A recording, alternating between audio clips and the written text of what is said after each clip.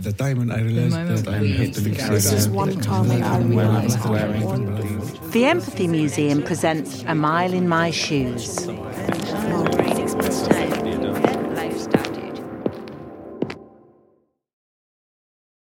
Our justice. Our justice. Our justice. Our justice. You're listening to Our Justice, a series of true stories and conversations co-produced by three young people with experience of the Scottish justice system. In this episode, you hear from Chris.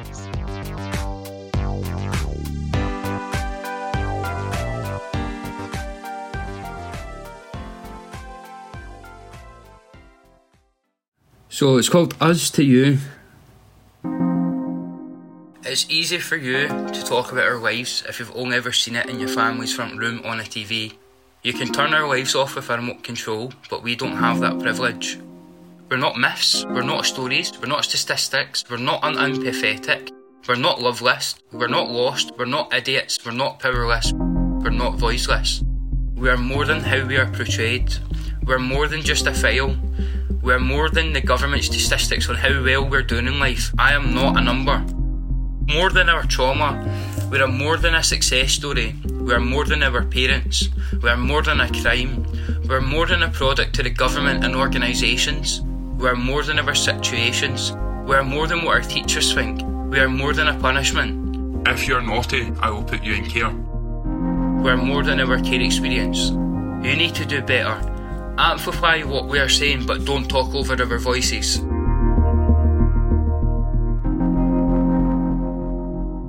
That was an absolute ruckus that set a wildfire in the Scottish Government. So, I'm Chris, I'm 21, I'm a care leaver from Scotland. I'm from Livingston originally. Livingston's just a really nice place to be, a proper community-spirited sort of area. Everyone's here to help each other. Like, when I've been going to school here when I was younger and stuff, it's just a generally nice place to sort of grow up, I would say. School is probably about a 5-minute walk away from my home back then. At the sort of winter time, you'd get the pine cones coming through, the crisp, nice smell of the woodlands. And throughout the summer, you would just get the smells of all the different flowers that would be grown there. You'd also get the smell of the burger van that used to just sit down the road. So that would always make you nice and hungry in the morning. I would always go down for a cheeky wee burger before I started school. I grew up in care. I had residential care, I had foster care, kinship care, I had some elements of secure care. All the different types of care really have made me who I am, I would say. I have stayed in, predominantly it's been West Lothian and Edinburgh, Perth and Falkirk and Dundee and Inverness. I had some care experience up there. So I stayed quite across the board. Imagine your rubbish just getting flung out for the bin lorry guys. Like, that's how I used to move house. I would just come home from school or just get pulled out of school and my stuff would be in black bags. I think the most notice I ever got was 3 hours that was moving. My 16th birthday, my residential home gave me a 28-day notice to leave. That was a happy birthday present from me. I ended up in the homeless system from 2016 until 2020, a system that was broken. Had to move local authority areas, had to spend days in places that people who were on drugs and alcohol, you couldn't sleep for weeks when I was trying to work in between it all, study and try and make my life better. I had to literally fight for a flat after my stuff was stolen out of supported accommodation. They're the things that shouldn't happen, but right now in this day and age they are happening, and that's because the right support isn't there. We are people who, in the end up, are having to probably work 3 times as hard as people who have got a stable home to try and find some stability in our life. I'm not used to moving about that I'll stay in the same house for about a year, then maybe move again, because it doesn't feel comfortable staying in one place, even though it's a lovely area, lovely people. I didn't find stability until about a year ago during the pandemic, when I was forced to stay in the house and I was forced to be there for longer than a year. That's the only time I found stability, is during a time when everyone else is really uncertain about something. I feel that it's normal because I'm used to getting locked down. I'm used to having to have decisions made for me. Like, that's always happened throughout my life. 2002. That was the very first meeting I ever had with anyone to do with the justice system. 2006. 7 was probably the first charge I got. I threw a carrot and it hit a teacher. There was no malicious intent in it. I just threw a carrot at somebody because they threw it at me and missed them. I got charged for it because it hit the teacher. And that's because I was care experienced, so they have to do that. Pineapple stick, there's a good story about that. McDonald's, I hit somebody with a pineapple stick. Probably not the right thing to do at 10-year-old, but yeah, I was charged for that as well for an assault. And it was only one of my friends who I'm still friends with now, and we still talk about it to this day, how I hit him with a pineapple stick and he hit me with a pineapple stick, but I was the only one charged in that situation. You'd think at that young age they'd maybe do a bit of support with you, but their policy was just to get us charged and just to get us arrested for it.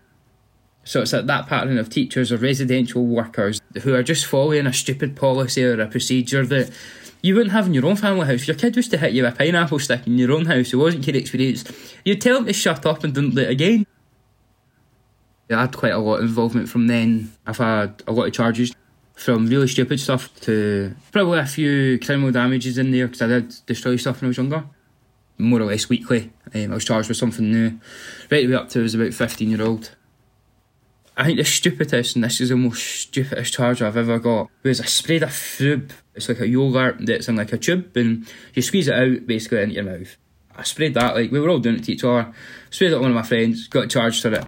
And that was quite a serious charge. That was a charge of grievous bodily harm.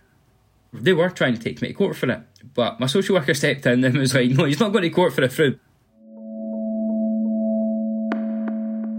When you're in care, or when you're under a compulsory supervision order in Scotland, your charges go to something what's called the Children's Reporter, which is the panels, and it's their recommendation whether or not to bring you in, or to convict you, or to send you up to the CPS. It's their decision, as long as you're in care in Scotland.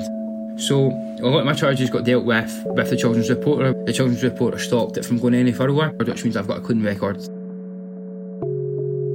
I was moving about a lot in the care system, and I wasn't settled. Didn't know who I could talk to, didn't know who I could trust, didn't know how to express my feelings in a safe way. I think that that's what's really important to help teach your child, is how to act and how to be the best person they can be, where I never had a role model like that in my life. People and families will have their mum and dad to show them that. It's about the challenging situations we're living in, and some of us might react to that by not behaving properly, by being little brats. Trying to accept your care experience is probably one of the hardest things you can do. And it's hard to describe the pain you go through.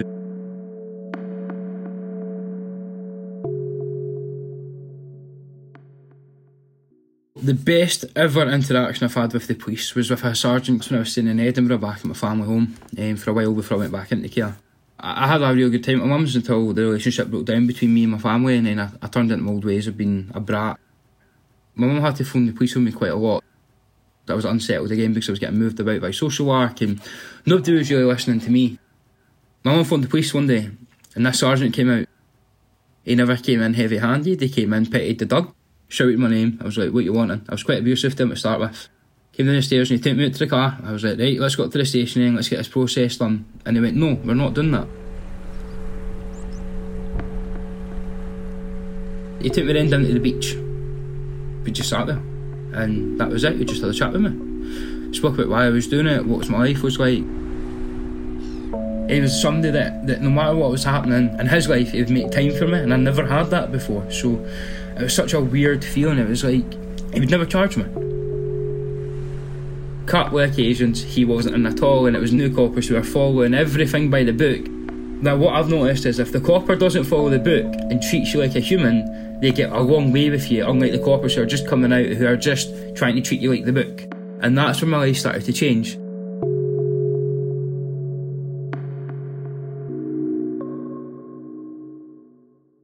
In 2011, someone from a charity called Who Cares Scotland came in at my residential home one day and went, I'm setting up this group called Why Pick in Edinburgh, the Young People in Care Council. That's for people with care experience to come along and sit alongside Edinburgh City Council to make changes for the care system.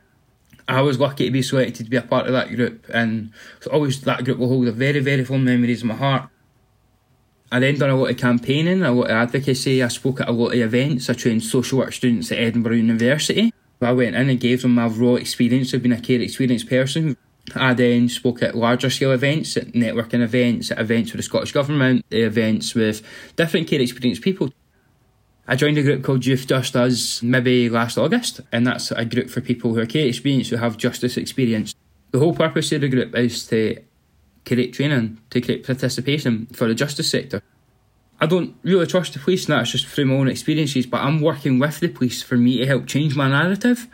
I work with the police individually, as well as working with them in group settings to help train them. We've actually had the police come to us and the Scottish Government come to us and go, will you please look at this youth justice strategy, or will you help us consult on it? So I ran 6 or 7 different consultation workshops to get young people's views around Scotland and different care settings and stuff to feed into the new youth justice strategy. My name's on the youth justice strategy because I was the person that helped write and produce the report alongside the Scottish Government and alongside others. And I think that's probably a proud moment for me as well, to go, I'm helping shape the next 5 years of justice. My name's on that report. I'm really lucky in the sense that the group of friends I've got, they support me for being care experienced, they support me for who I am. They come to events to try and listen to who we are, what I'm trying to say, as well as my partner. So I met my partner about a year ago now. We've just been taking whatever time we need to get to know each other. All I wanted to be validated for a person, and that's what she makes me feel, is validated as a person. I'm no longer like that parking meter ticket you throw away. Get to know us before you judge us, and when you get to know us, you'll realise that we're just the same as you. Instead of looking at us as bad people, you just look at us as another human who just needs some support. Give us a bit of help and be that consistent person in our life. That's all we need.